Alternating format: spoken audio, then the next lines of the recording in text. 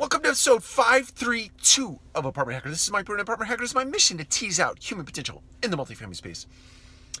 So I want to talk about the journey or the path to being a leader or being someone that has been put into a position of increased responsibility as of late. And the fact that you've gone through a lot of trials to get to where you are today. That is to say that you've faced a plethora of adversities. Doesn't mean that you face one every single day, but you, over the course of time, have faced a number of adversities, whether that be in the space itself and or personal adversities that have made you who you are today. And in the same breath, I would say, have prepared you for the moment that you are experiencing today. I look at the world as a great big education, and everything that is presented to us is a chance for exercising that education,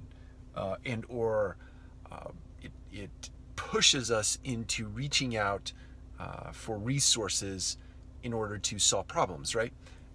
The bigger picture here is that it's prepared you rather for the place that you are today. And it is because of those trials that you are prepared.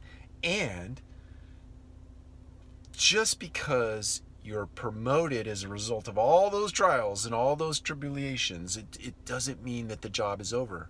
It rather means that the job is just beginning. All those trials, all those adversities have prepared you for even more trials and even more adversity. Which is not a bad thing, but it is a function and a truth of all that you have experienced up to this moment in time. So embrace the fact that trials do not go away. Adversity does not go away.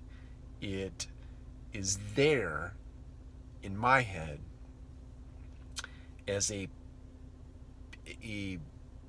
opportunity for you to remain humble, to remain resilient, to remain industrious.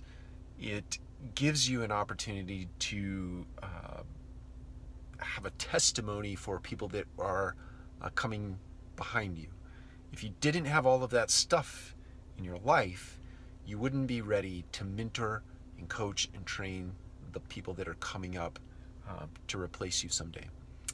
That's the big message for today. Take care. We'll talk to you again soon.